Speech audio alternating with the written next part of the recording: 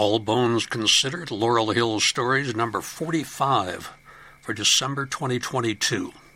Stogies, Coffin Nails, and Spittoons, Tobacconists of Laurel Hill.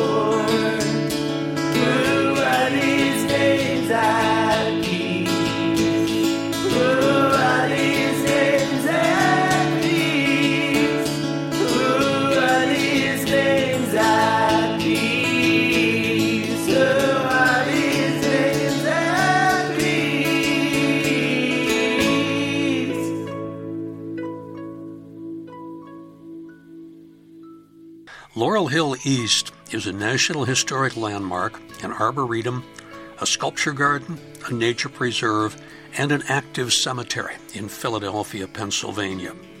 It opened in 1836, and it remains a popular visiting spot for tens of thousands of people every year.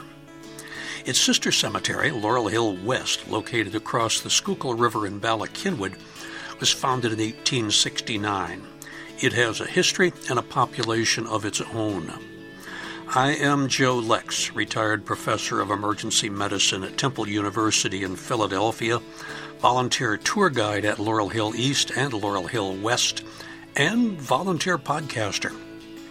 Less than a century ago, more than 7 billion cigars were being smoked in the United States every year, and Philadelphia was the capital of cigar making.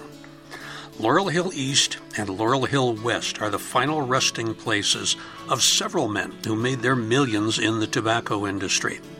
Today's podcast talks about two of them, as well as telling you the story of a tragedy involving young immigrant female cigar makers in South Philadelphia, and a legal battle over a dead tobacconist's millions that reminds you why you really need to have a will. Enjoy these stories on All Bones Considered, Laurel Hill Stories, Stogies, Coffin Nails, and Spittoons, Tobacconists of Laurel Hill.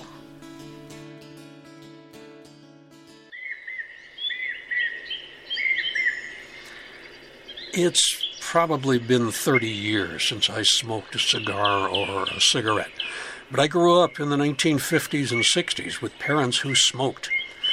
So it was easy for me to adopt the habit when I was drafted in 1966, especially when cigarettes were just a couple of bucks per carton at the PX, and we would get free cigarettes in our K-rations in Vietnam.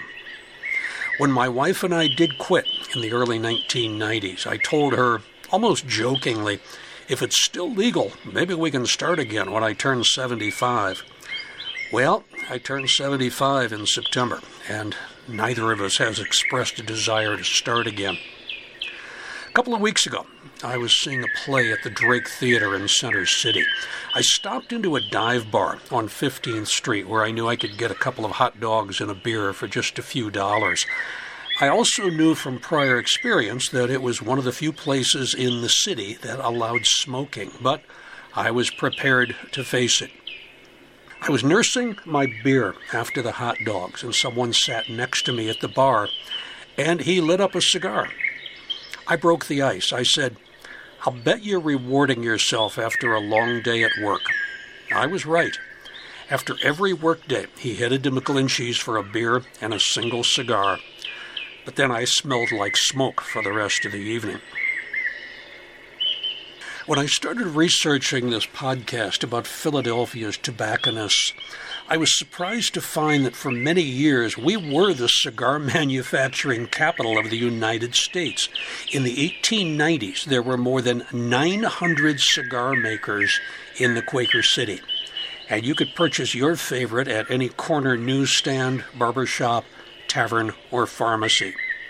Of course, everyone knows about Phillies.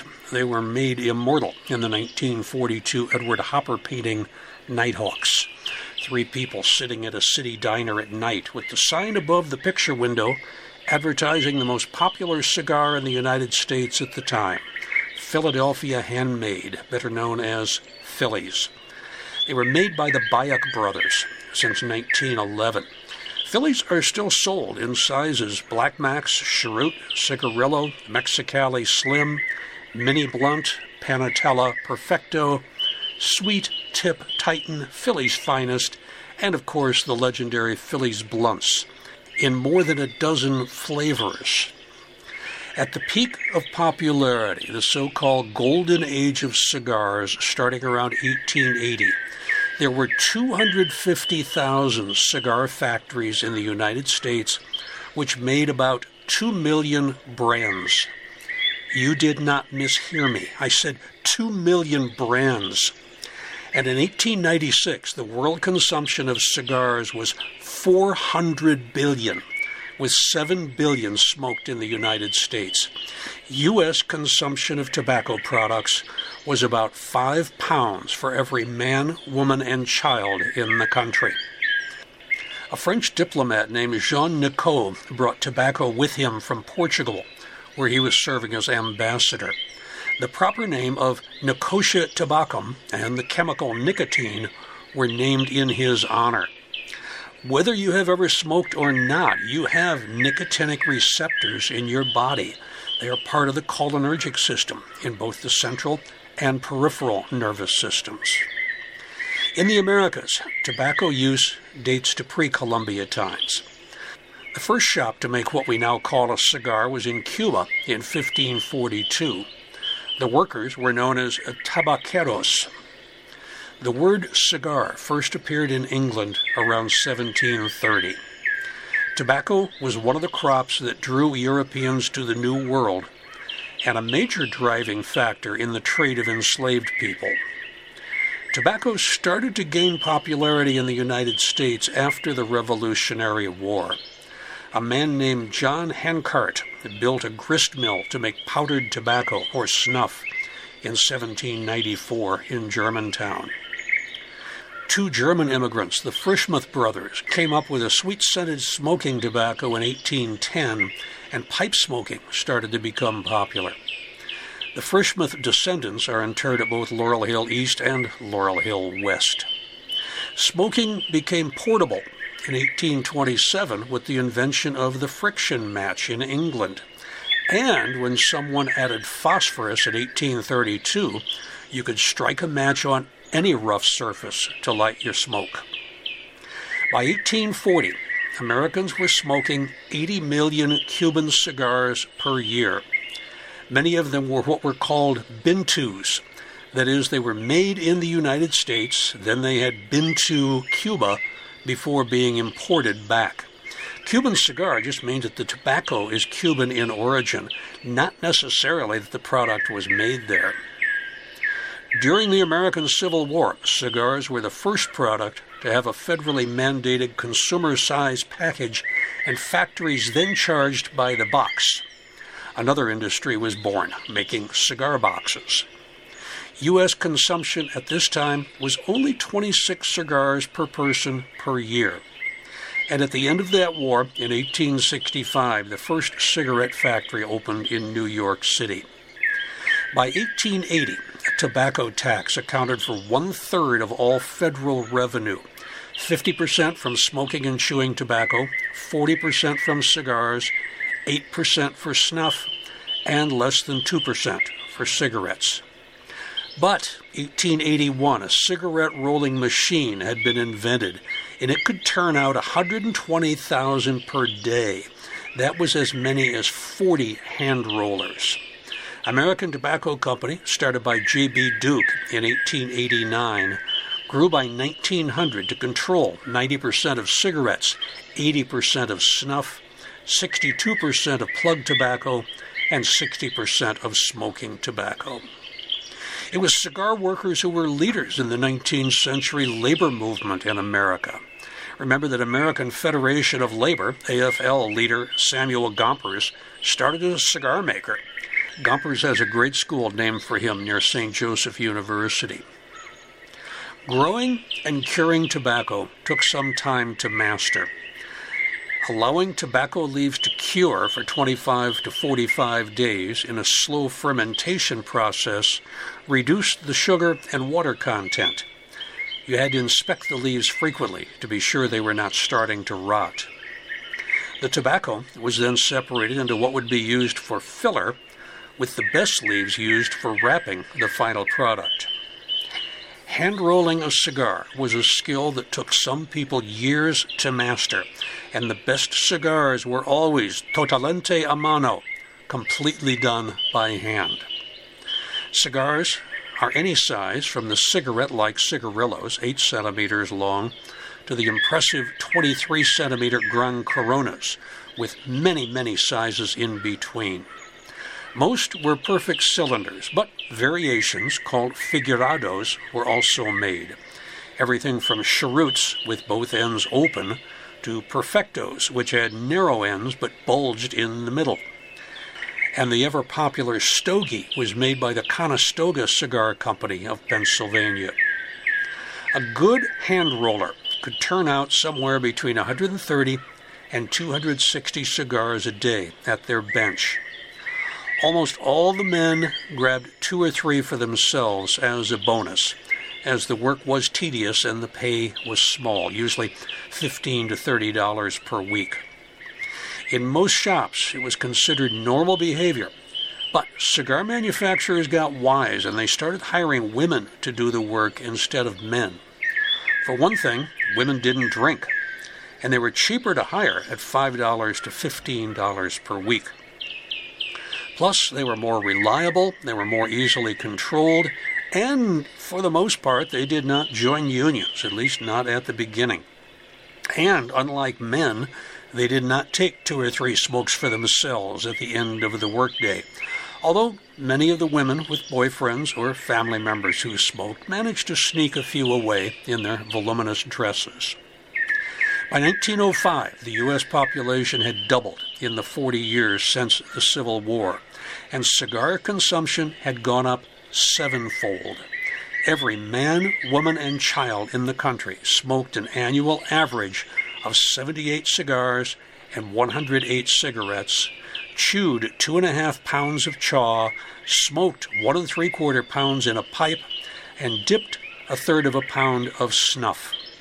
And by then, there were about 350,000 trade names for cigars and about 80,000 cigar makers. It was around this time that mechanical cigar rollers started to take over the business. A machine could turn out 480 cigars per hour. That's 8 each minute. 3 good hand rollers might turn out 400 to 800 cigars per day, while 4 machines cranked out between 4,000 and 4,500. The cost of producing 1,000 cigars fell from $10 to $3.40. And then there was the so-called spit campaign. When a worker finished rolling a cigar, they licked the outside tobacco leaf to make the whole thing stay together. Producers of machine-rolled cigars pounced on this unsanitary practice and advertised how much more spitless their product was. As cigarettes got easier to make and more readily available, cigar use in the country started to drop off, from 8 billion in 1920 to only 4 billion in 1933. But the Great Depression probably had a lot to do with that. Today, I am going to talk about 2 famous cigar makers, American-born Otto Eisenlohr, interred at Laurel Hill West, Cuban-born Juan Portuondo, who's at Laurel Hill East. I will talk about Caleb Milne, who had a massive factory on Washington Avenue at 11th Street, which he rented to a cigar company until a false fire alarm panicked its immigrant teenage girl workers into a stampede. And I will finish with the absolutely amazing story of Walter Garrett, who made a fortune in the snuff industry, and his widow, Henrietta, who died without a will causing literally tens of thousands of people to try to figure out how they could get some of her millions. So, as my old drill sergeant used to say, light 'em if you got 'em, because that's where we're going today on All Bones Considered Laurel Hill Stories. Stogies, coffin nails, and spittoons.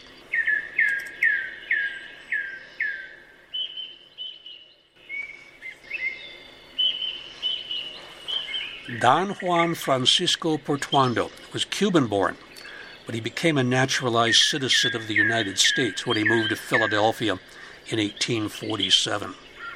Don Juan and his oldest son, Jose N. Portuondo, were proprietors of the La Chivas sugar plantation near Santiago de Cuba, where his son, Juan Francisco Portuondo, was born in 1848.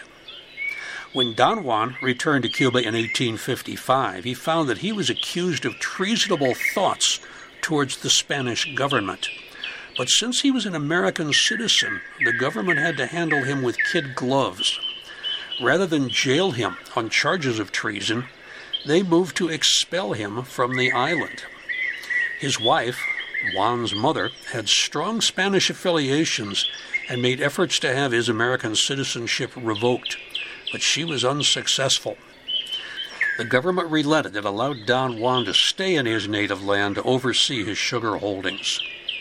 In 1861, at age 13, Juan Francisco Portuondo started helping his father and brother run their sugar plantation, but he kept up his education in English and French from private tutors. As a naturalized U.S. citizen living in Cuba, his father refused to take up arms in the revolution against Spain. He remained strenuously apolitical for 20 years. During many of these years, former Union General Dan Sickles was serving as the United States ambassador to Spain. Catalan volunteers serving in Cuba had a hatred for everything American, and despite attempts at protection by the Cuban government, Don Juan Francisco Portuondo was arrested on 10 February 1870, along with other foreigners. The charges? Quote, public rumor says that Don Juan Francisco Portuondo is disloyal. One of the captives escaped during what he called a farce of a trial, at the end of which all of the charged were assassinated by gunfire at the base of a shrine erected in glory of the Sanctified Virgin of Charity. The bodies of the murdered men were stripped of all clothing and left to fester in the sun for some time before they were allowed to be buried in a common trench, unmarked and unconsecrated. The full story of the Portuondo assassination is in the 20 July 1879 edition of the Philadelphia Times on page 5.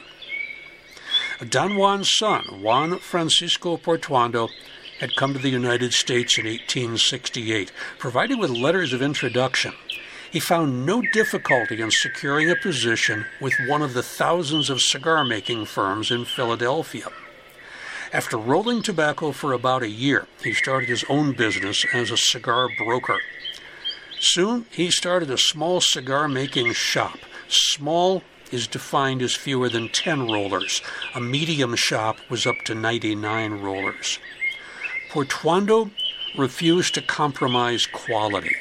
He used only the top strains of tobacco, and he charged accordingly. He loved the business, which he expanded continuously, and he succeeded in building up to one of the largest cigar-making establishments in the state. His cigar stands were all over the city. There was one in the Walnut Street Theater building. There was one in the Colonnade Hotel, and at 16th and Race, among others. And his brand was preferred by those who appreciated a finer smoke. Juan Portuondo became a wealthy man. He purchased a beautiful farm at the Delaware Water Gap, where he and his wife always spent a portion of the summer before going south for the winter. He would rent the Kilpatrick Cottage at Aiken, South Carolina for the winter season. It had previously been used by Senator Edmunds of Vermont. Portuondo would send his horses down from Philadelphia for the season. At the Chicago Columbian Exposition in 1892-1893, which celebrated the 400th anniversary of Columbus's New World explorations, which included bringing tobacco back to Europe, Juan Portuondo was the only tobacconist to have a cigar-rolling factory in action. Portuondo now had a national reputation, and his business kept growing. There is a full description of his setup at the World's Fair in the 10 June 1893 edition of the Philadelphia Times on page 5. His local factory was at the southwest corner of 17th and Locust Street. Portuondo became sickly in his mid-40s, but I cannot determine what ailed him, although I suspect it was tuberculosis. He spent less and less time at the factory and more time at his farm and his South Carolina refuge. Toward the end of 1895, his health seemed to improve, and on the afternoon of 2 January 1896, he took a drive through Fairmount Park. The next day, he complained of not feeling well, and his physicians were summoned. When they arrived, he had considerable difficulty in breathing, which was followed by slight hemorrhage. After this attack, he again showed signs of improvement. On Monday afternoon, he sat up and conversed with his wife and physicians about the continuing trouble in Cuba. But Tuesday morning, his condition became worse, and he continued to sink until he died. He remained conscious during all the time and realized that he was dying. This was the same day that famed Philadelphia architect John Stewardson of the firm Cope and Stewardson fell through the ice and drowned while ice skating on the Schuylkill. Stewardson is interred at Laurel Hill East in the south section. During his lifetime and after his death, the name Portuondo on a cigar was so popular that at least a dozen other cigar companies tried to take advantage of it by naming their inferior product some variation on the name. Cortez Portuondo, Garcia Portuondo, Vicente Portuondo, Portenda, Portego, Porterondo, etc., etc. These cheap knockoffs were usually machine-made, whereas the original Juan F. Portuondo was always hand-stripped and rolled. A successful suit in 1906, 10 years after his death, finally put an end to the imitators. Juan Portuondo is buried on prime property. He's across the street from Kemble Mausoleum, downhill from the Widener Mausoleum, and practically in the backyard of the Elkins Mausoleum. Apparently, after an initial discussion about a mausoleum, Portuondo's wife settled on the tasteful obelisk that marks his final resting place. His wife Margaret joined him in 1921.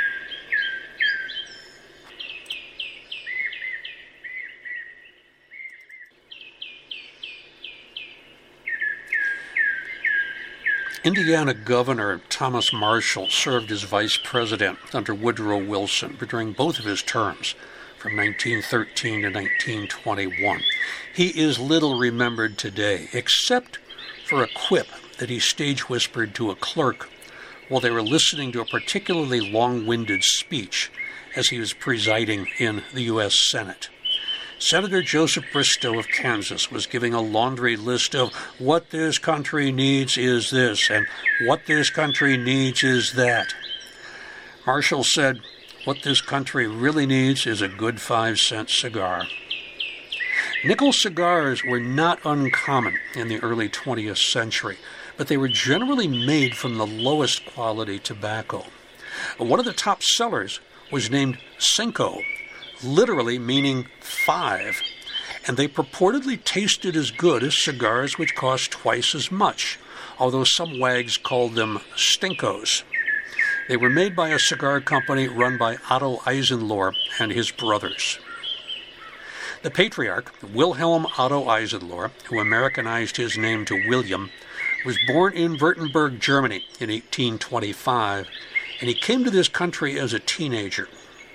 In 1850, he started making cigars in his basement at 137 South 10th Street. 2 years later, he achieved U.S. citizenship. The business grew from this simple start, and by 1873, William Eisenlohr entered the leaf tobacco trade, and he handed the cigar business over to his oldest son, Otto Eisenlohr, who was 21. Otto's brothers, Louis, Charles, and Augustus, followed into the family business as they reached the appropriate age. Now, at this time, most cigars were still made by hand. The cigar maker first gathered a sufficient number of the brittle filler leaves, broke them off to the right length, and shaped them in his left hand. Next, he rolled them up inside the coarse binder leaf, taking care to give the cigar its special shape and contour. Finally, he wound the thin, delicate wrapper leaf around the bunch and finished off the ends, closing one or both of them. It sometimes took years to master this technique, as each cigar had to duplicate the others in every respect, including size and weight. You can see some videos of master cigar makers on YouTube. Otto Eisenlohr learned the tobacco business from the ground up. He experimented to discover which tobacco blends would give the smoker greatest satisfaction, thus coming up with the Cinco. When word got out, the demand greatly outstripped the supply, and Otto had to expand. Otto used bonuses and gifts to keep his workers happy, and they stayed loyal to the business. At its height, Otto Eisenlohr and Brothers was producing 200 million cigars annually. Otto also knew the value of advertising, and there was no place in the United States where you could escape the yellow signs with the red Cinco printed on them. And he sold more than the 5-cent Cincos. The next most expensive was the Henrietta, which went for a dime. The top-of-the-line Eisenlohr cigar was the Tom Moore, which cost a whopping 20 cents. Eisenlohr opened factories in Bucks County and Lancaster County. As I noted before, Lancaster was the center of tobacco growing in the state, and tobacco was Lancaster County's biggest cash crop until nearly 2000. Between 1911 and 1920, the Eisenlohr brothers built a complex of 5 large buildings for the storing and processing of tobacco at North Water and West Liberty in Lancaster. A few years later, the Bayek Cigar Company added 4 more buildings. Bayek, founded by 3 brothers in Philadelphia in 1896, was the company that made the Phillies cigar brand. In 1990, this Eisenlohr Bayek Tobacco Historic District was listed in the National Register of Historic Places. By 1912, Otto Eisenlohr and Brothers was one of the 10 largest cigar companies in the United States out of 20,000. These Big 10 accounted for 22.6% of cigar production in the country. In 1910-1911, Otto Eisenlohr had a mansion built at 3812 Pine Street, next door to the property of Samuel Fells, president of the Fells Naphtha Soap Company. It was done in the Beaux-Arts style.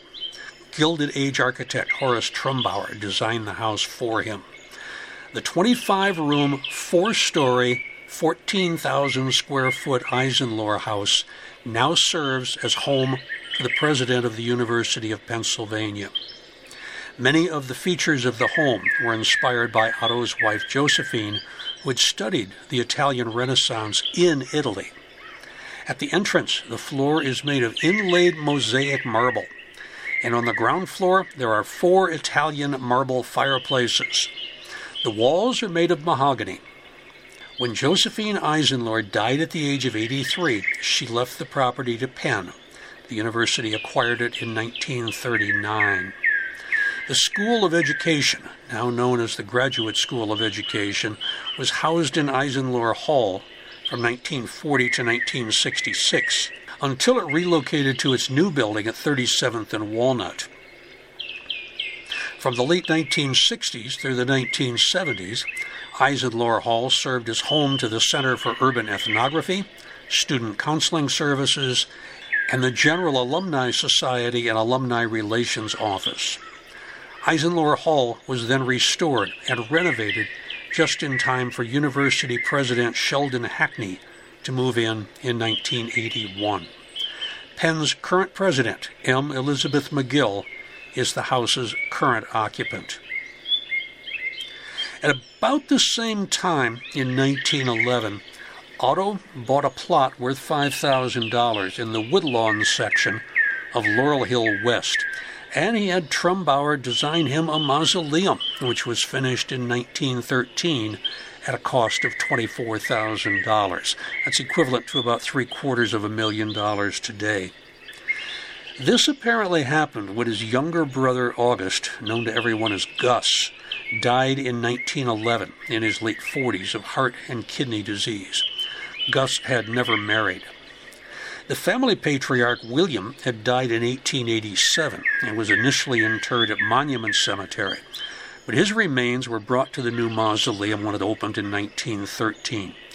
When you visit, get up close to the door, and if the light is right, you can see a beautiful barefoot woman with her blonde hair in a bun who's wearing a flowing green and blue dress and looking toward the sun with her arms raised. It is a gorgeous piece of stained glass. The mausoleum is in need of repairs and a good cleaning, but the current endowment does not allow for that luxury. Otto Eisenlohr died in 1914 at age 62. His death certificate gives cause as myocardial dilatation with mitral regurgitation and pulmonary edema. In other words, an enlarged heart, probably due to ischemia, which led to insufficiency of the mitral valve and an accumulation of fluid in the lungs. Josephine, or Josie, his wife, outlived him by a quarter century. Otto Eisenlohr and Brothers joined with Webster Cigars when people's tastes changed from cigars to cigarettes in the 1920s.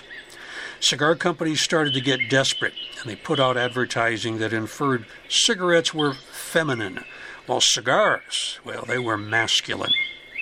Improvements in machinery and factories stimulated output.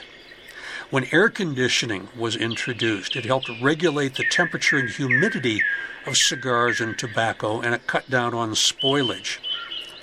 But inflation even caused the Cinco to raise its price to 3 for 20 cents. Eventually, in the 1960s, Biak Brothers bought Otto Eisenlohr and Brothers. Nowadays, the use of cigars has fallen, along with other forms of tobacco use. Among U.S. adults 18 or older, 3% report that they smoke cigars some days or every day. 6% of men, 1% of women. There is still a market for cigars to be handed out at the birth of a baby or graduations or promotions.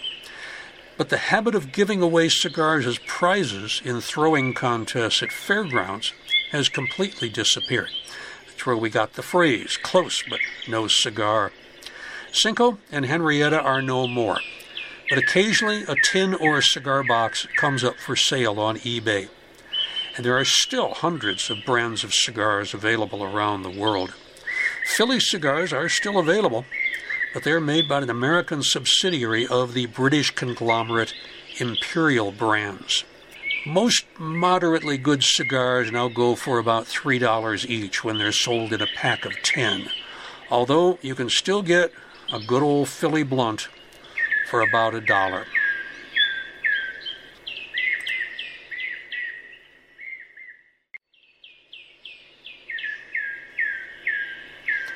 Caleb Jones Milne was the son of Scottish immigrant David Milne, who was born in Aberdeen in 1787 and who died in Philadelphia in 1873. He's buried at Laurel Hill East, Section W, Lot 207. David's first wife, Helen Forbes Milne, gave him a son, James, and a daughter, Isabella, but she died in childbirth in 1834. David then married Beulah Thomas Parker Milne, 24 years his junior, and she gave him 5 more children, including Caleb Jones Milne in 1839. 8 members of the first and second Milne generations are interred in the Laurel Hill East plot. Caleb Jones Milne married Margaretta Shea, and they had 9 children, including Caleb Jones Milne Jr., 1861 to 1941. Caleb became a manufacturing magnate. His concerns included the Peerless Brick Company on Old York Road near Nicetown Lane. Peerless bricks were used in the construction of the Reading Terminal Market in 1893. He was also president of C.J. Milne & Sons at 1824 Lombard Street, a cotton goods manufactory. The family lived in a very ritzy neighborhood at 2030 Walnut Street, with John Wanamaker as a neighbor on one side and James Elverson, owner and publisher of the Philadelphia Inquirer, on the other.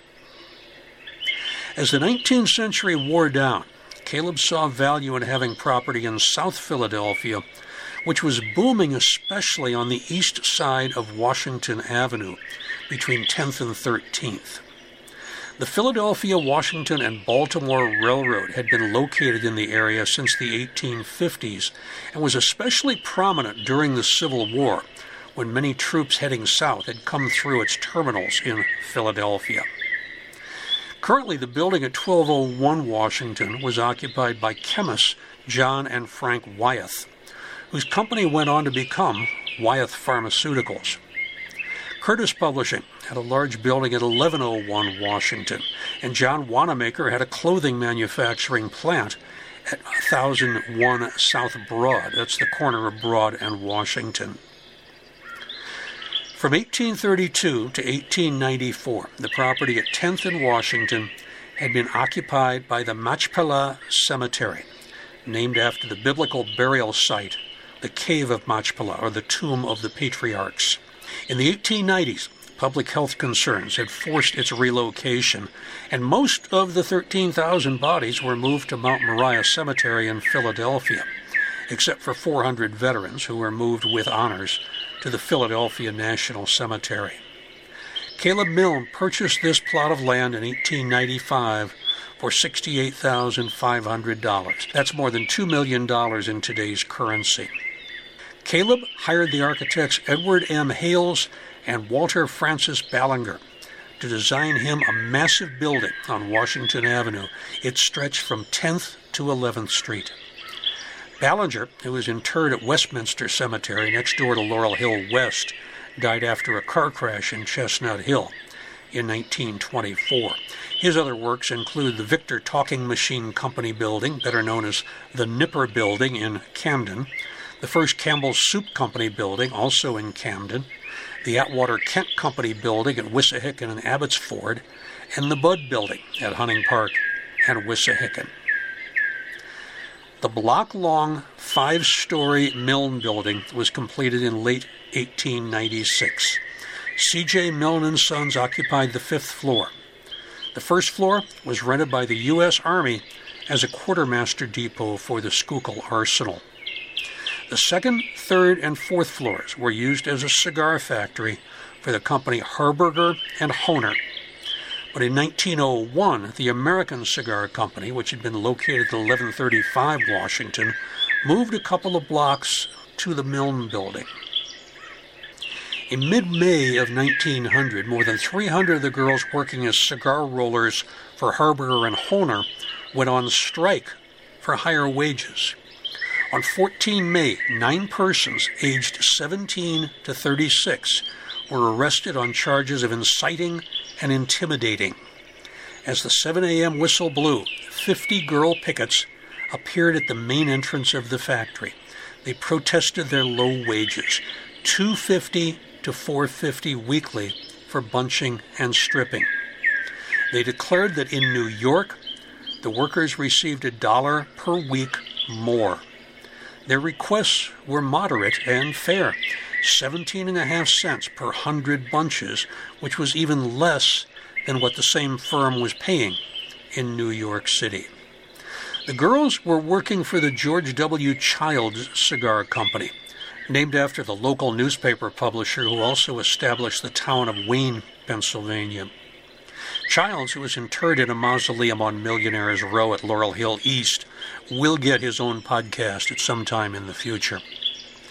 The lithographs in the Philadelphia Inquirer show the striking women gathering in their floor-length Victorian dresses and voluminous hats.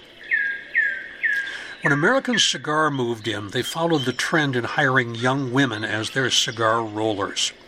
There was a 1901 law that stated no child under the age of 13 could be employed in a factory, and that children aged 13 to 16 needed a certificate from a notary public stating that they could read and write English. But there were dishonest notaries in South Philadelphia who would provide a certificate for a small fee and a sworn statement that the child's father would register as a Republican when they obtained citizenship. This was all arranged through the auspices of State Senator George Augustus Vere, who's interred in a mausoleum in the Ashland section of Laurel Hill West. The American Cigar Company employed about 1,000 workers in the building. Most of them worked in the rolling department on the 4th floor. There was a preponderance of Italian and Russian immigrants. Many of them were children, some as young as 11 years old, and many did not understand English. On 30 April 1902, the employees were finishing their morning's work just before the noon lunch whistle sounded. A teenage Crimean immigrant named Isidore Burks, who was a deaf-mute, was waiting beside the 4th floor freight elevator shaft on the 11th Street side for a ball of twine to come down from the 5th floor. Exasperated at his wait time, he stuck his head over the gate into the shaft to see if it was coming. And, of course, just then the elevator arrived. It smacked his head, caused a large, bloody scalp laceration. Isidore let out a shrill, strangled cry that stopped everyone in their tracks. A foreman saw what had happened. He called for an ambulance. But the boy kept up his howls as he staggered onto the work floor, covered in blood. His terrified co-workers also began to scream. Now, the commotion carried over to the 10th Street side of the building and started to rile up the workers there. The foreman, Anton Lefkowitz, tried calming everybody down by saying very loudly, "There is no fire. I repeat, there is no fire." But many of the girls who were close to the manager had a minimum understanding of English. The one word that they understood was fire. And the word fire spread across the workspace, and that's when the panic began. The Philadelphia Inquirer explained what happened next. Quote, 14 foremen rose with entreaties and commands of silence. 600 terrified women rose against them. The foremen were swept aside like saplings before a cyclone. Through the room, the girls and women, crazed with fear, rushed in a wild stampede. An immense firewall with a large double door in the center separates the two rooms that occupy the entire 4th floor. As the occupants of the West Room crashed through this, they stampeded the entire floor. The main avenue of escape to most of the girls was the fire tower on 10th Street in the northeast corner of the building. Toward it, the crowd surged. Some far in the rear went to windows and the fire escapes on 11th Street. Many attempted to jump. Even if they had done so, they would no doubt have met a kindlier fate than that which awaited their companions who flooded toward the winding steps in the fire tower. Somebody closed the low partition door separating the main room from the entrance lobby. Frenzied women seized them and tore them from the hinges. The insane crowd, goaded by the cries of "Fire!" from the rear, pushed into the narrow, winding stepped tower. The 3rd floor was reached in comparative safety.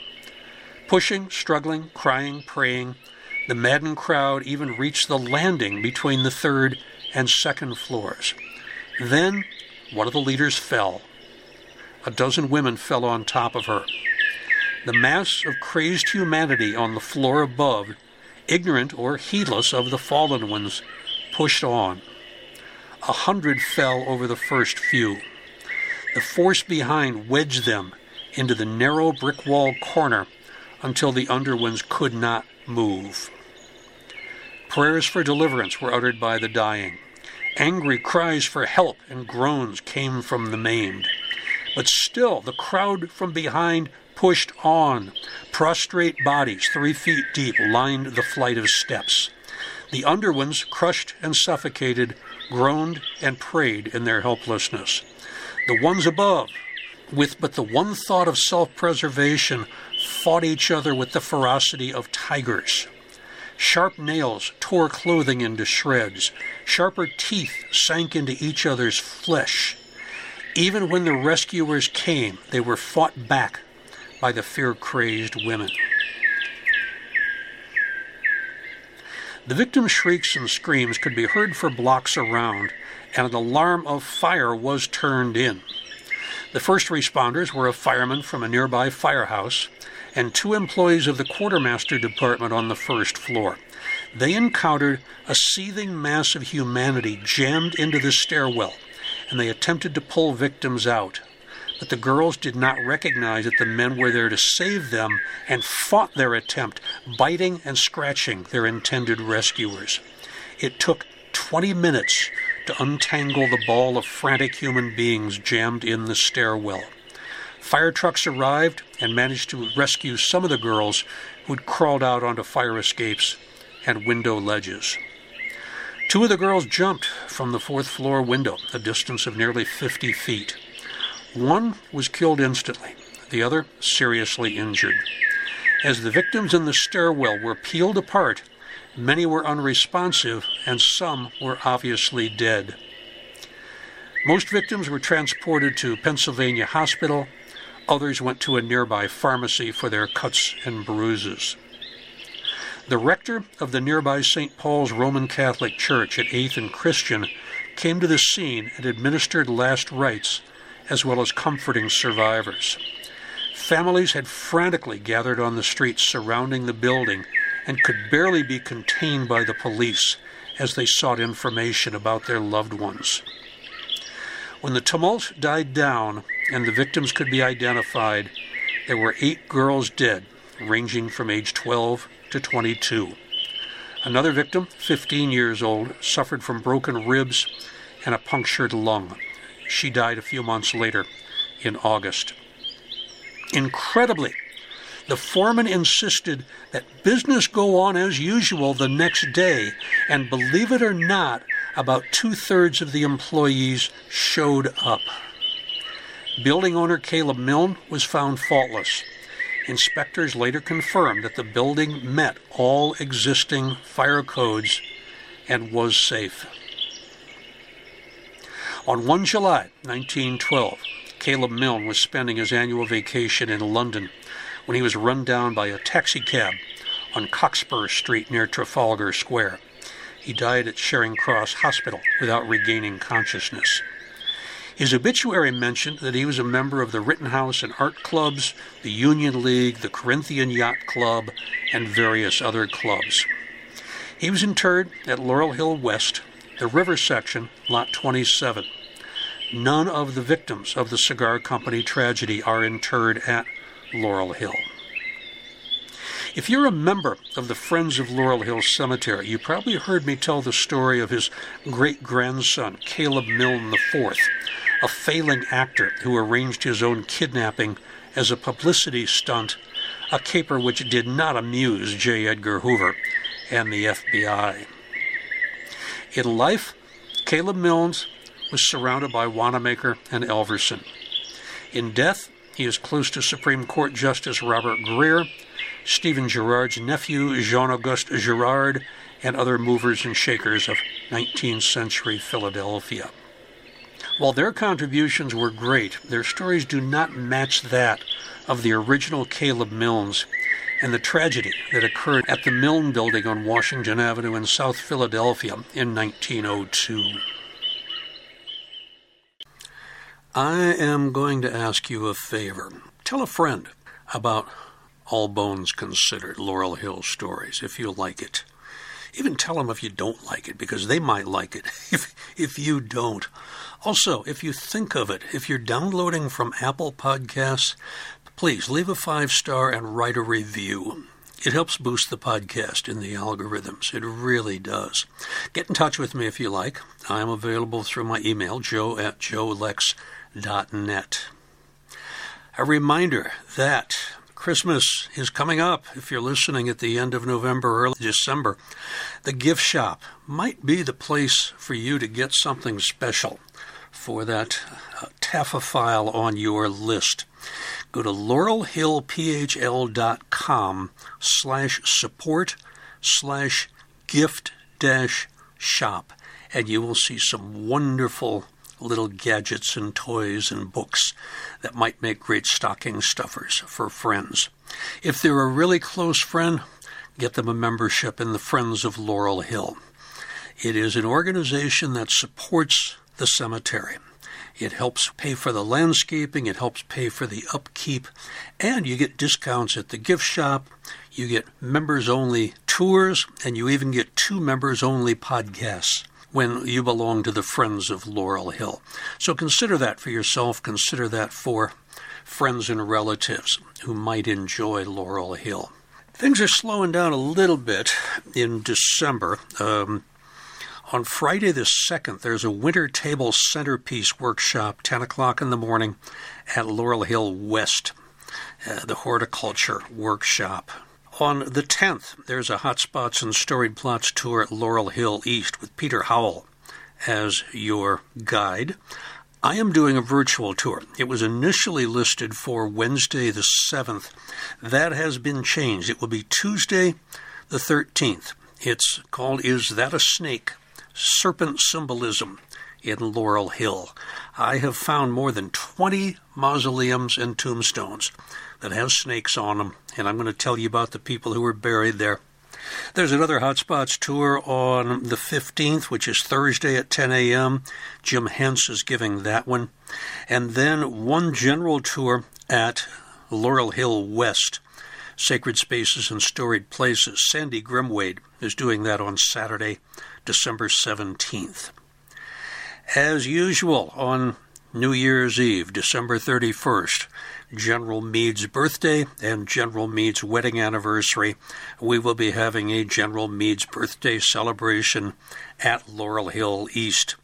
12 o'clock, noon, RSVP is required because we will have some bubbly wine to drink at the General's graveside.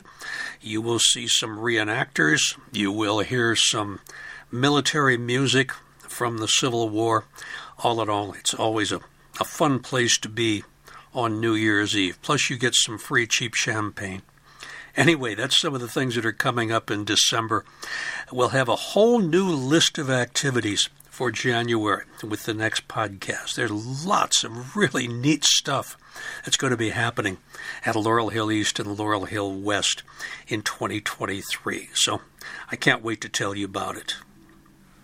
Let's get back to the podcast, and this is the pièce de résistance. So far, I have talked mostly about cigars and the gradual transition to cigarettes.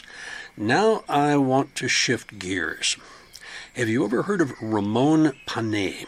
He was a Franciscan monk who accompanied Christopher Columbus on his second voyage to the New World. Brother Ramon wrote in his journal about a new use of tobacco that he noticed by the native dwellers. Not only did they smoke it, but they pulverized the leaf into a fine powder, and they sniffed it up their nostrils as medicine, either by taking a pinch with their fingers or using a small straw. By the 1500s, the Dutch had named this new product snuff, and by 1610, snorting snuff was an elegant social practice in the court of Louis XIII. When its use sifted down to the lower classes, it was no longer fashionable among the upper classes. In England, snuff was used by poets, playwrights, and artists who gathered in the coffee houses. Frequently, its use caused people to sneeze, which brought an obligatory "God bless you," and that was often used as an icebreaker to start a conversation. In the New World, tobacco came just as much a part of the economy of the South as cotton, and just as with cotton, Africans were brought to these shores as enslaved laborers to work the fields. Perhaps the first North American to specialize in snuff was Peter Lorillard in 1760. Lorillard and his family stayed in the tobacco business until 2014, when his company was acquired by Reynolds American. People of all social classes, both male and female, used and became addicted to snuff, which could be easily concealed between the lower lip and gum or in a corner of the cheek, like a plug of chewing tobacco. But it was not meant to be chewed. The snuff user simply absorbed the nicotine through the mucous membrane and got enjoyment that way. There were even snuff pistols designed to eject a small pinch far back up the nasal passages. Snuff and tobacco plug use became so common that the United States Congress, taking after the British House of Commons, had snuff boxes installed in both the House and the Senate, and then they placed spittoons about to catch the expectorated excess saliva that was generated. If you visit the U.S. Capitol today, you will still see 2 brass spittoons on the floor of the Senate. There's one for the Democrats and one for the Republicans. And the snuff boxes, filled daily by Senate pages, still exist in the back of the hall, although it is unlikely that any current senator actually takes advantage of this perquisite. Before cigarettes took over the nicotine market in the 1920s, cigars and snuff ruled. By 1900, 18 million pounds of snuff were consumed in America. This increased to 37 million pounds in 1920, and it peaked at 40 million pounds in 1940. And the brand labeled Garrett Snuff was a top seller for more than a century. The Garrett family did not come to the New World with William Penn, but they followed shortly after. Patriarch John Garrett found a place which would be perfect for a mill along the Red Clay Creek near Wilmington, Delaware. By 1738, he had acquired 267 acres of prime farmland. He entered partnership with 4 other local landowners to build a grist mill that turned grain into flour. But the partnership lasted only a few years, and Garrett sold his shares back. He soon built mills of his own, and at his death in 1757, he bequeathed his holdings to his sons, John II and Thomas Garrett. When the Revolutionary War broke out, John II sided with the colonists as a captain in the 6th Delaware Militia.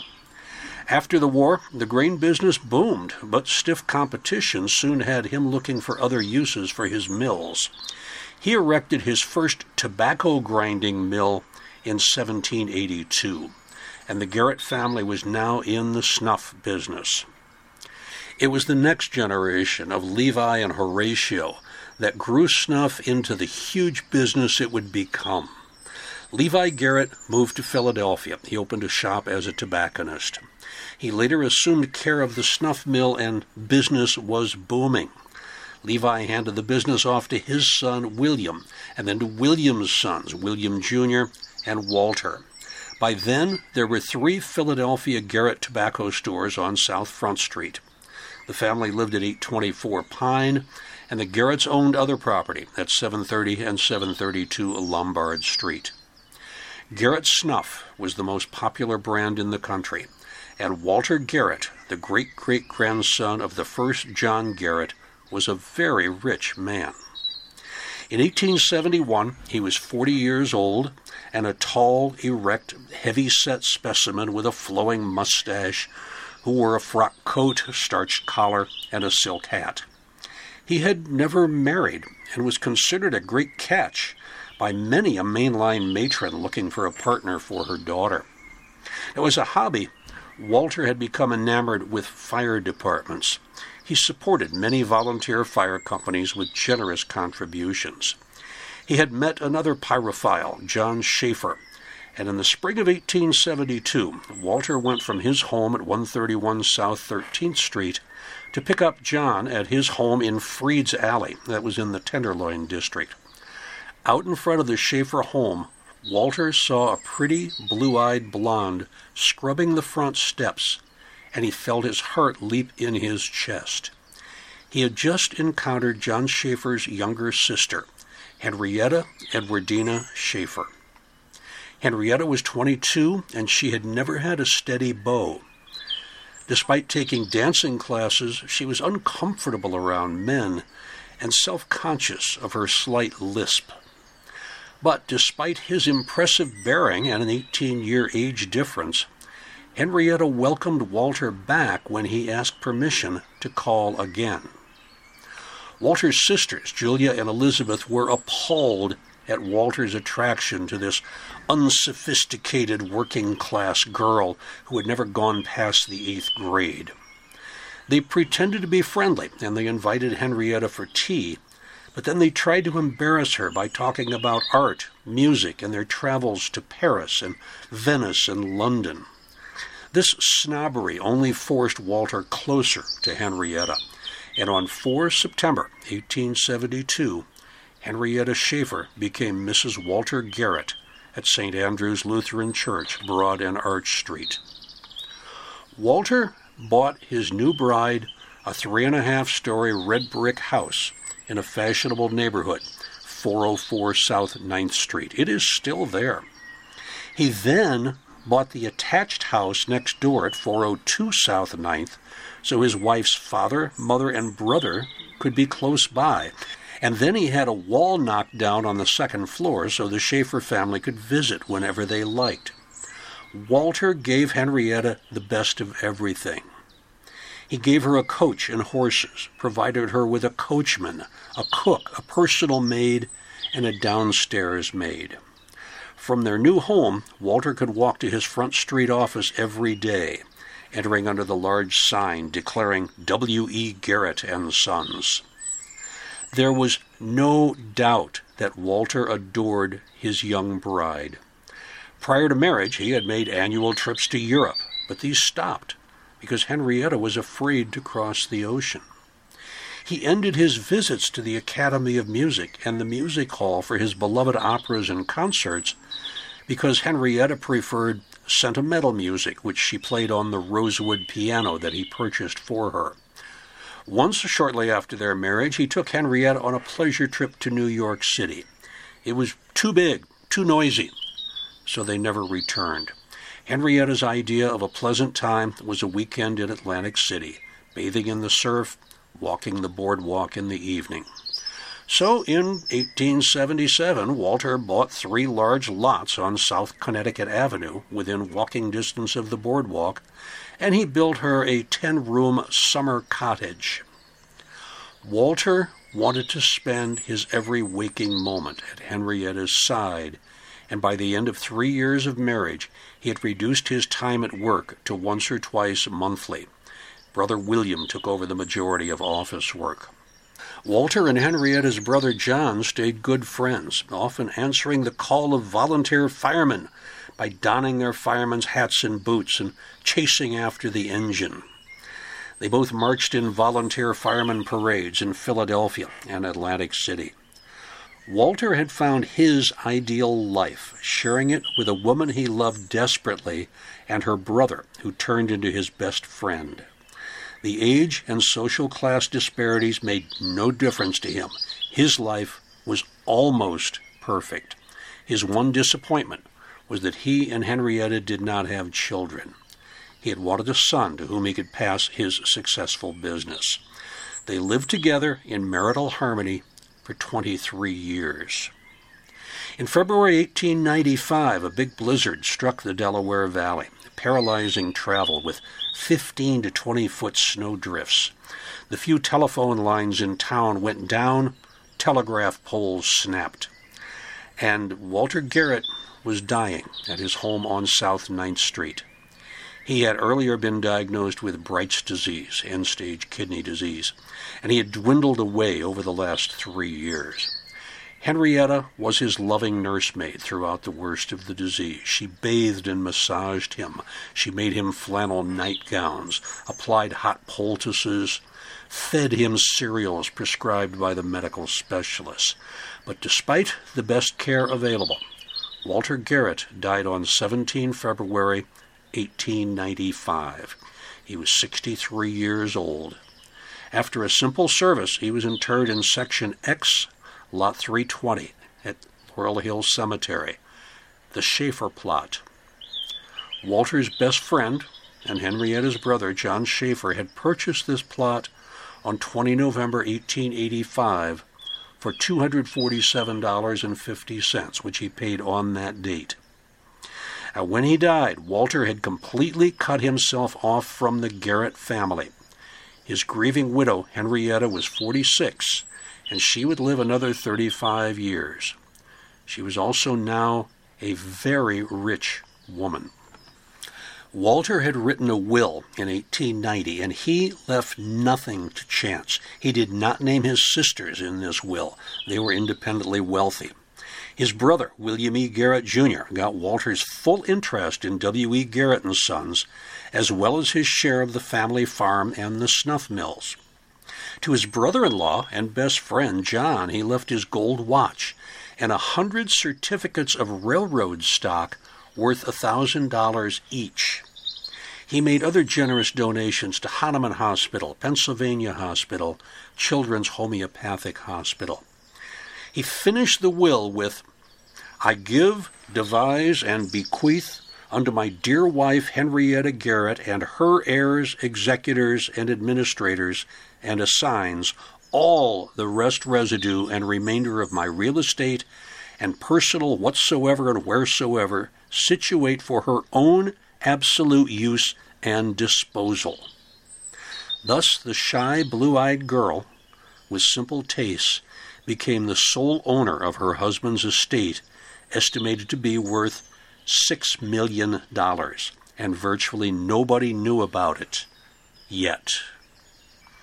Walter also inserted another clause, "And not having been blessed with any children, I desire at my death she shall make a will disposing of all her property, so that she may know to whom it will descend." And at the same time, Walter wrote Henrietta a letter. It explained what bequests he had made, and he said, "I trust you will oblige me by making your will at once. Don't put it off, but leave your fortune to charitable institutions mentioned by name, as I would not like it if what I have worked long and hard to accumulate should be squandered by your and my sisters, cousins, and aunts and uncles. Leave all you want to John C. Schaefer, but do not let any scallywags get any if you can keep it by making a will, and oblige your loving husband, Walter Garrett." Now, after Walter's death, it was out of the question for Henrietta to remarry. Walter had been the only man she had ever loved and would ever love. She refused to move from the house on South 9th Street and rejected any suggestions that she replace the furniture as it wore out or broke. She gave the maids orders to never move any of the daguerreotypes from the walls where Walter had placed them. She and her mother and her brother lived quite comfortably. John hired an African-American household servant, a light-skinned girl named Carthage Churchwell, who took care of number 402. Henrietta kept her 2 servants and a coachman at 404. One day she and John were riding their horse cart to Center City on business and were involved in a collision with a motorized truck. Nobody was injured, but Henrietta was badly shaken, and she soon developed fears of even leaving the house. Henrietta's mother died of uremia in 1898. She had made money on the stock that Walter left her, and she bequeathed her $50,000 estate to her children, John and Henrietta. John became crippled with arthritis in old age. He died of pneumonia in October 1915. His will provided small sums to friends and cousins, but he too had invested wisely, and Henrietta received the remainder of his estate, about $300,000. Henrietta Garrett was now alone at age 66, except for her servants and her millions of dollars. After her brother died, she never again visited her family gravesite at Laurel Hill. In fact, she never again left the house on South 9th Street, except for one time to stand on the porch to see the colored lights on the roof of the newly opened Edison building at 130 South 9th Street, 2.5 blocks away. The Atlantic City home was closed and shuttered.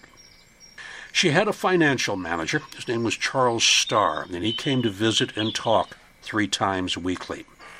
She made Carthage Churchville her personal maid and hired 2 Irish girls as a cook and a housemaid.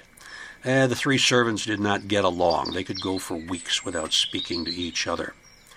When her last horse, Dora, died of old age, Henrietta gave her Scottish coachman the job of tending her ornate stoves and fireplaces. He would also serve as her medium of communication with the outside world, as she refused to install a telephone.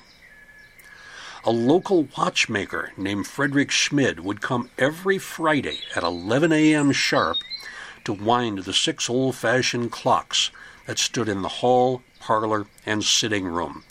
If he was even a few minutes late, Henrietta would become upset and send the coachman to find him.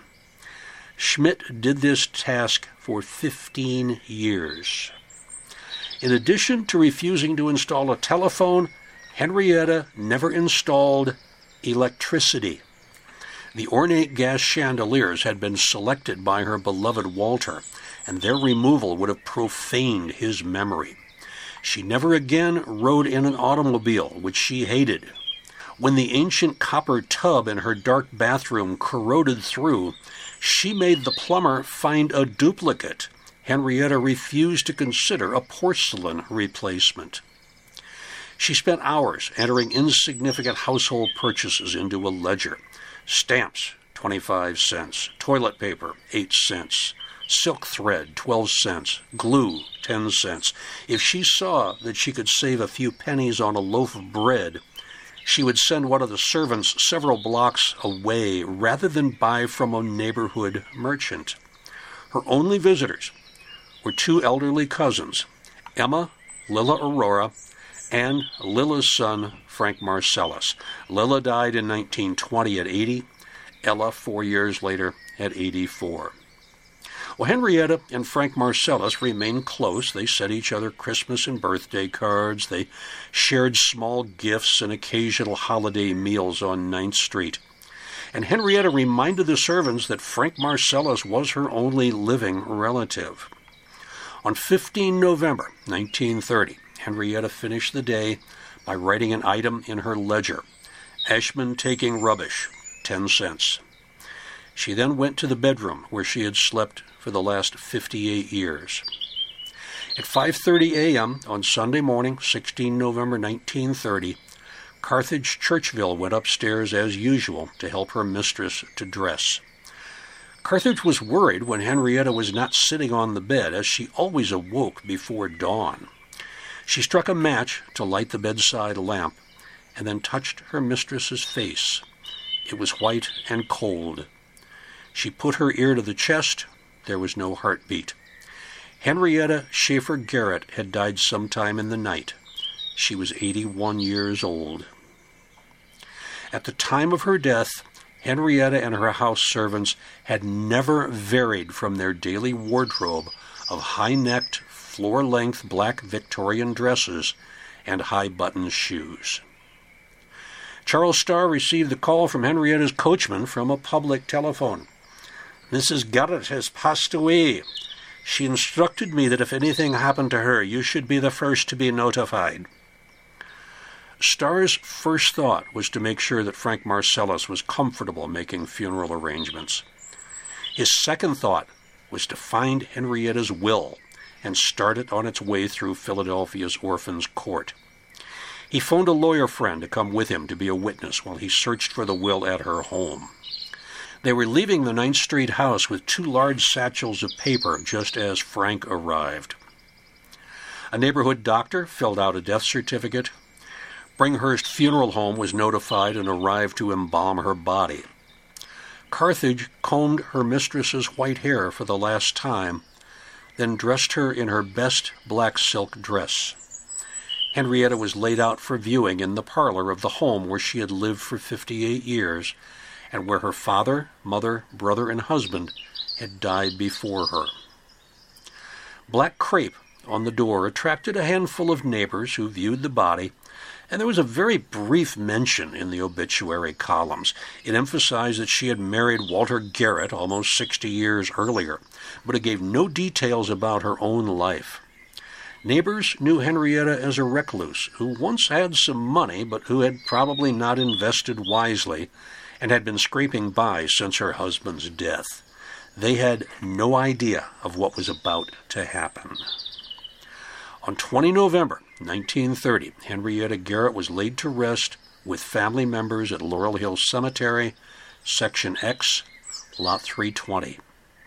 On her left ring finger, she wore her plain gold wedding band with the inside inscription, WG to HES, Sept. 2, 1872.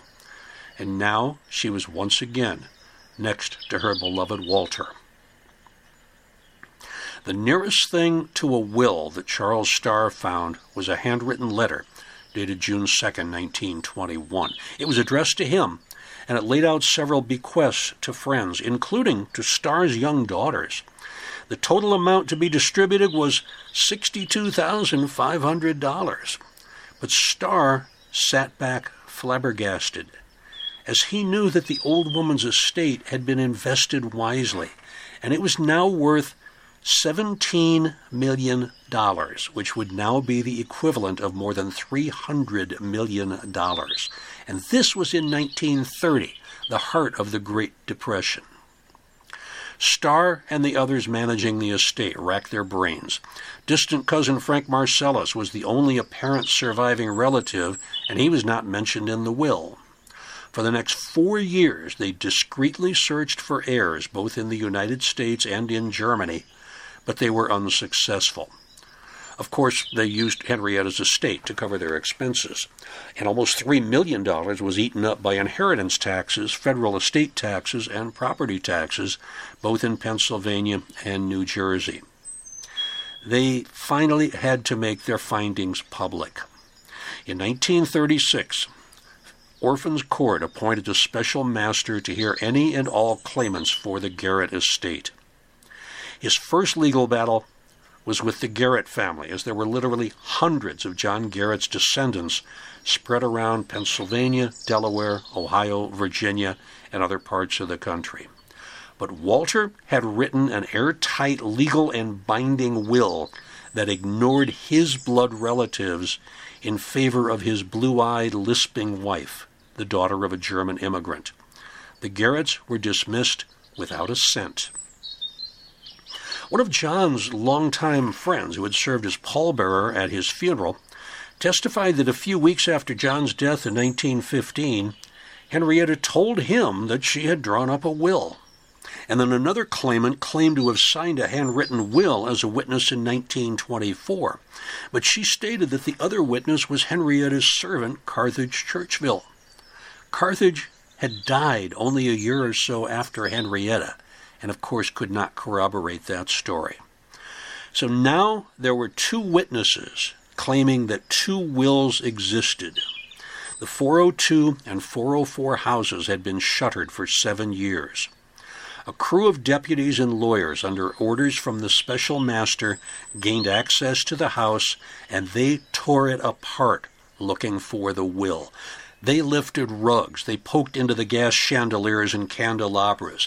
They took down the 84 daguerreotypes that Walter had hung on the walls, and they pried off their backs.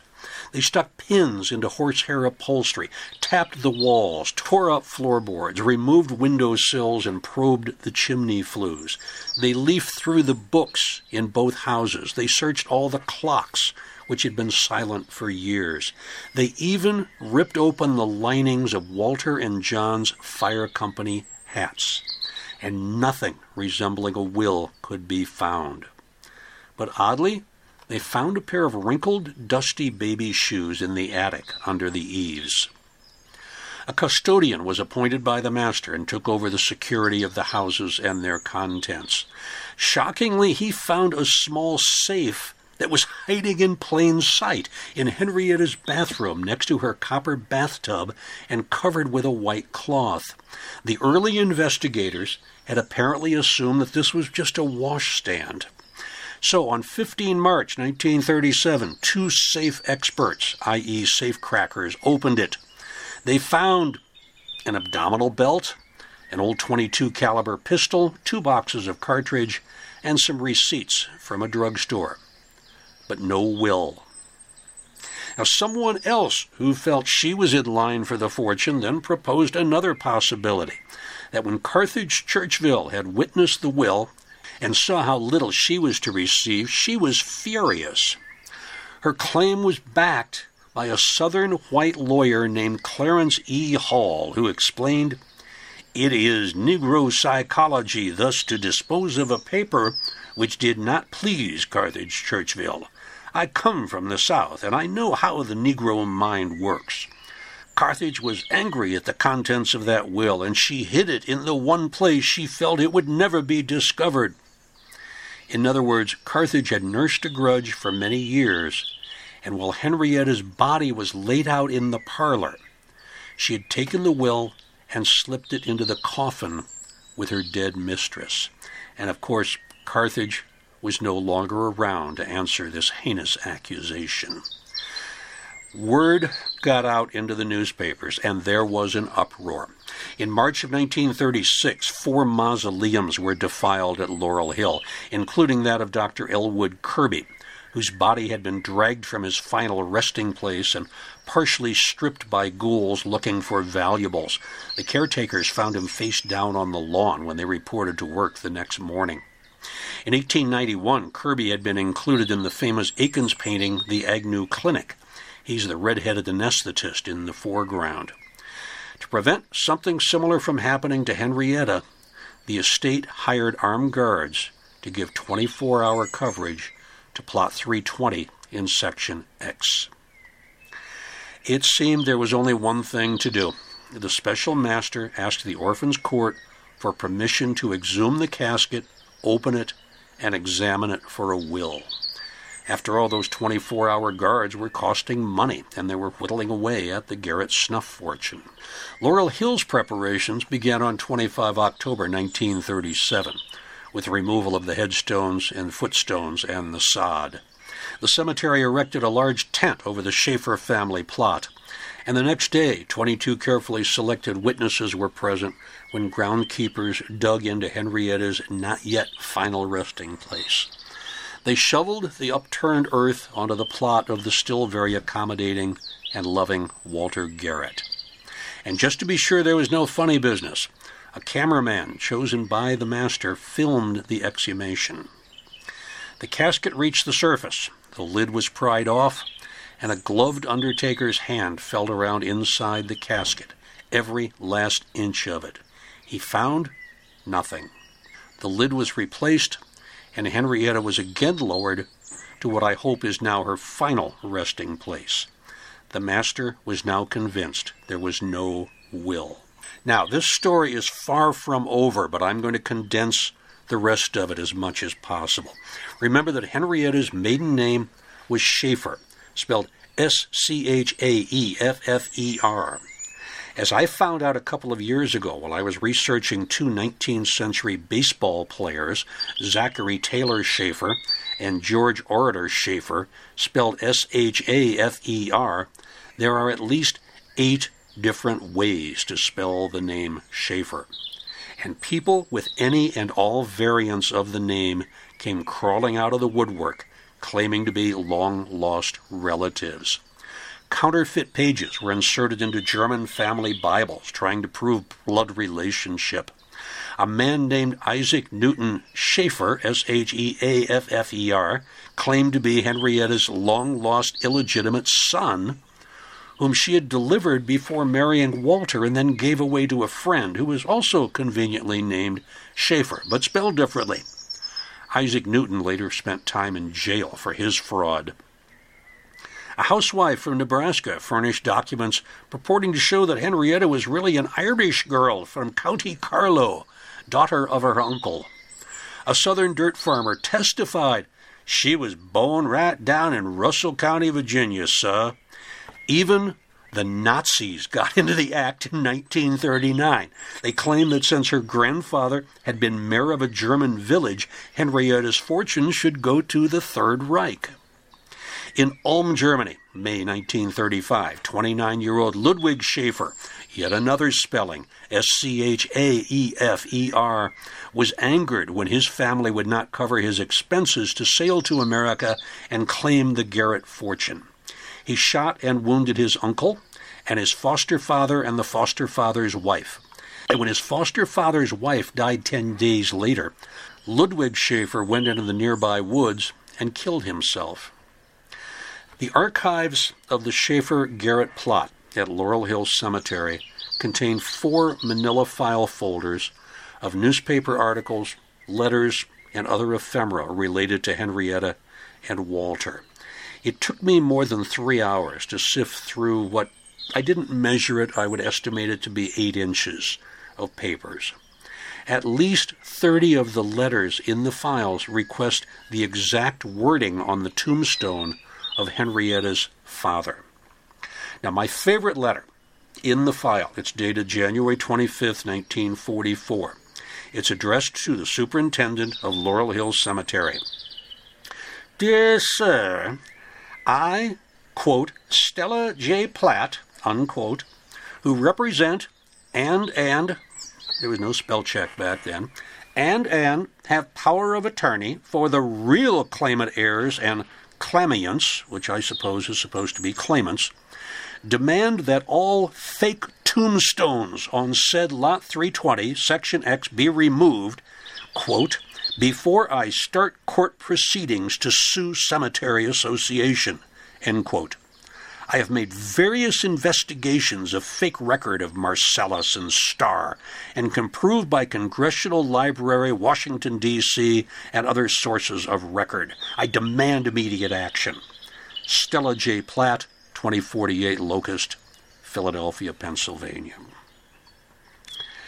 Believe it or not, by the time that the estate was settled in the 1950s, more than 20 years after Henrietta's death, 600 Philadelphia lawyers, 900 members of the bar from other parts of the United States, and 750 lawyers from foreign countries represented the, wait for it, 26,000 people who tried to claim a piece of the vast Garrett snuff fortune. Some sources say the number was as high as 40,000.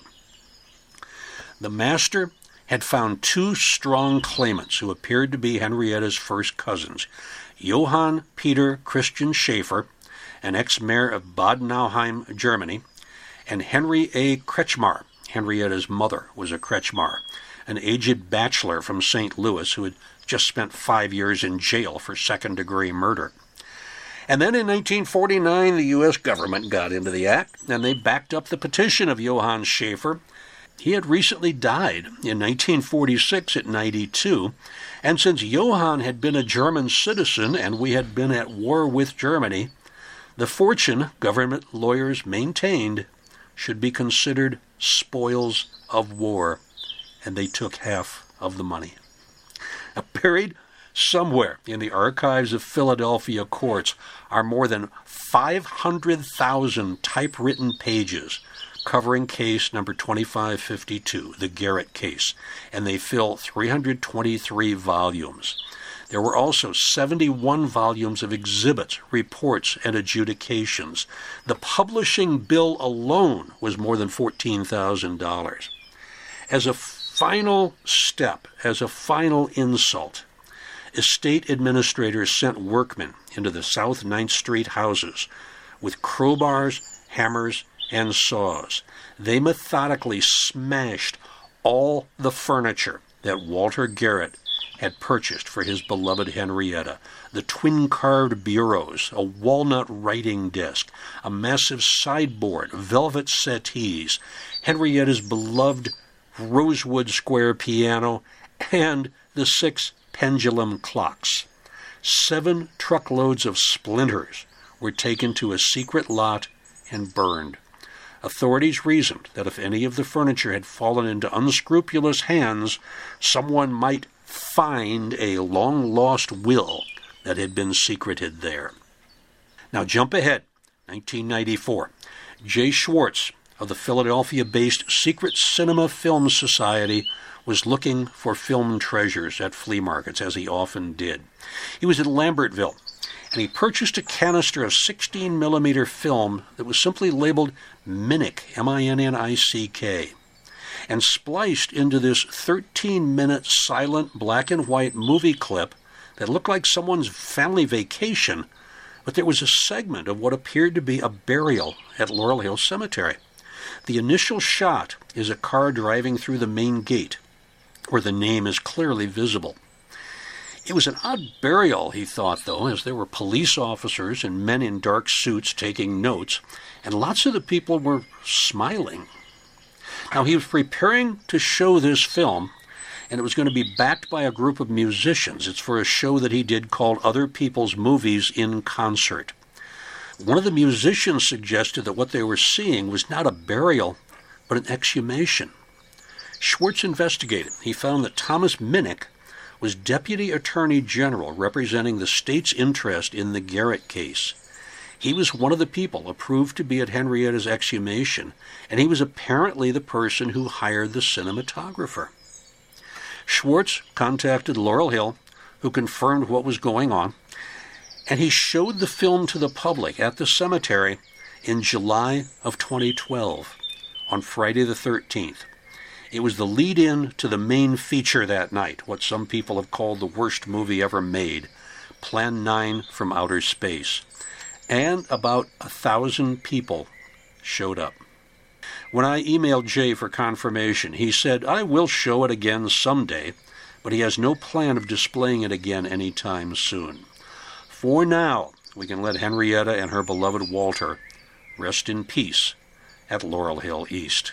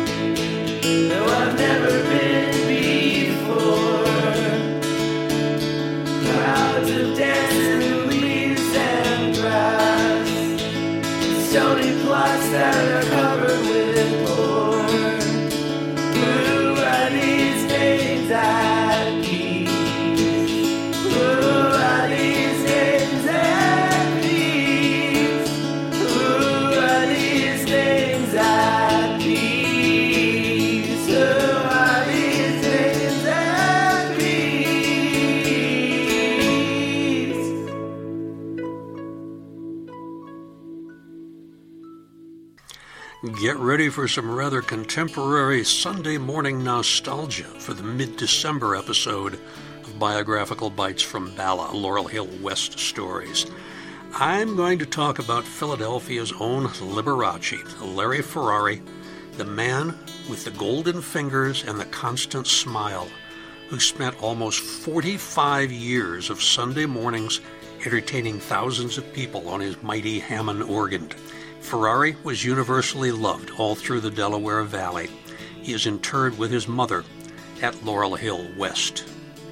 The January episode of All Bones Considered, Laurel Hill Stories, will be part 3 of Fathers of American Medicine. Many biographies and more about Dr. George McClellan, father of a Civil War general and founder of Jefferson Medical College.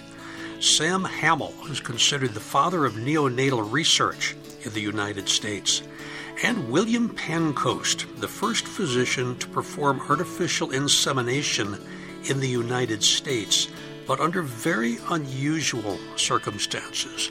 Look for it on January 1st, 2023.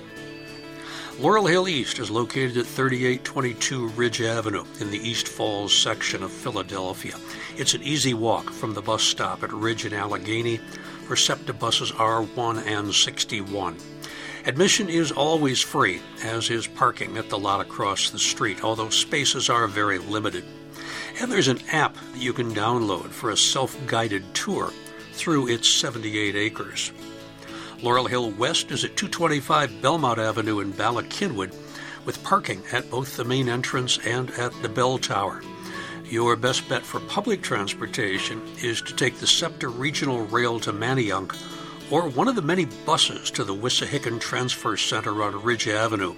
Then cross the Schuylkill River on the Pencoed pedestrian bridge, come up Writers Ferry Road to the entrance near the Pet Cemetery. There is a QR code on the dog waste posts at both the Barmouth entrance and the Pencoed entrance. Scan them and they will lead you directly to a 40 to 45 minute audio tour that talks about the people interred along the route through the cemetery. Both Laurel Hill East and Laurel Hill West are open from 7 a.m. to 5 p.m. from now through March. We welcome dog walkers, bike riders, photographers, painters, bird watchers, nature buffs, tree and plant lovers, and strollers, both the 2-footed and 4-wheeled variety. Both Laurel Hill East and Laurel Hill West are open for frequent historic tours, and we still have occasional pay-what-you-wish virtual tours via Zoom. Find out more at laurelhillphl.com. If you follow us on Instagram and Facebook, you'll get a daily reminder of our inhabitants and activities. You can also follow All Bones Considered on Instagram and Facebook. Sign up for our mailing list using the link in the show description. And once you've fallen in love with these hotspots, become a friend of Laurel Hill. And you'll have the opportunity for several members-only special tours conducted each year, including some inside the mausoleum visits, and at least 2 annual members-only podcasts of All Bones Considered Laurel Hill Stories. They may be cemeteries, but they are a couple of the liveliest spots in town. Our theme song, Names at Peace, was written and performed by local artist James Harrow. All Bones Considered Laurel Hill Stories and Biographical Bites from Bala, Laurel Hill West Stories, are researched, written, narrated, and produced by me, Joe Lex, retired professor of emergency medicine at Temple University. Reminding you to keep body and soul together until next time on All Bones Considered Laurel Hill Stories, where the plot thickens. You can contact me at joe@joelex.net. Stick around for the references that I used on this podcast. And until the next time we meet, stay safe, stay well.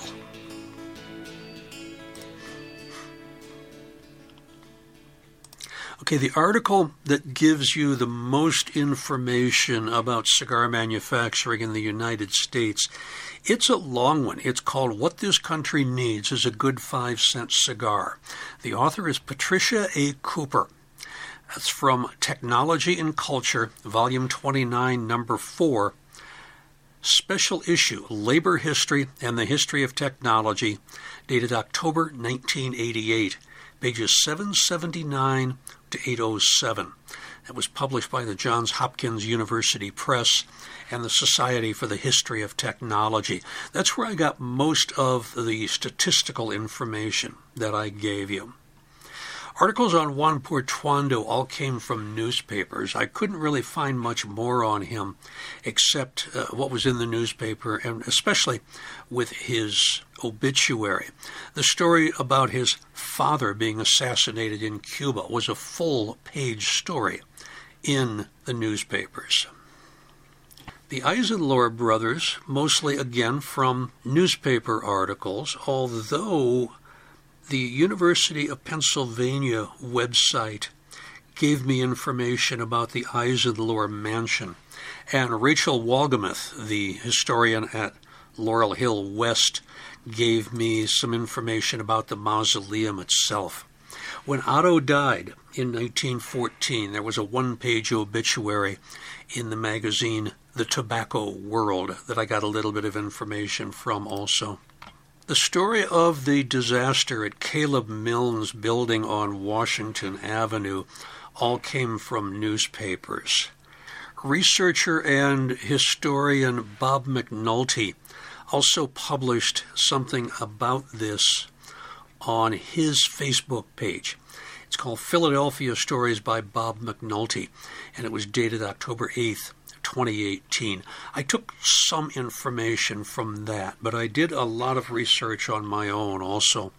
If you're interested in the names of the girls who were killed and the notary publics who were finally arrested, you can find them in Bob's story. It's quite a bit more detailed than what I told you. For Henrietta Garrett, there is a full book about this. It's called The Garrett Snuff Fortune. It was written by C.A. Weslager, Weslager, a true account of a $20 million fortune originating on Delaware's Red Clay Creek. That was copyright 1965, and I don't see a publisher on the credits page. Other than that, almost everything is out of the newspapers. There were so many newspaper articles about the Garrett Snuff Fortune, starting briefly in 1931, but then in 1935, these stories exploded, and 1937 was the peak year. That's the year they exhumed Henrietta. But I can find newspaper articles going all the way up to 1953, when the final heirs were named and the money was distributed. There was a nice summary article in the old Coronet magazine. Remember Coronet magazine? October 1955. It was written by John Tolan, and it's on pages 165 to 169. There was another article in the Philadelphia Daily News from 14 April 1975, page 65. That's a very brief summary of the whole Garrett case. I learned about the film, of course, from the people at Laurel Hill Cemetery, but I found an article by Ronnie Polonetsky from the Philadelphia Daily News dated 10 July 2012 that talked about Jay Swartz's discovery of the movie and how the movie was shown at Laurel Hill Cemetery. I emailed Jay, and he responded very quickly. And he cleaned up a couple of details that I had that were incorrect. I hope he lets me know the next time he shows the movie of the exhumation. I hope you have a great Thanksgiving if you haven't been through it already. If not, I will see you in the middle of December with our next biographical Bites from Bala. Stay safe, stay well.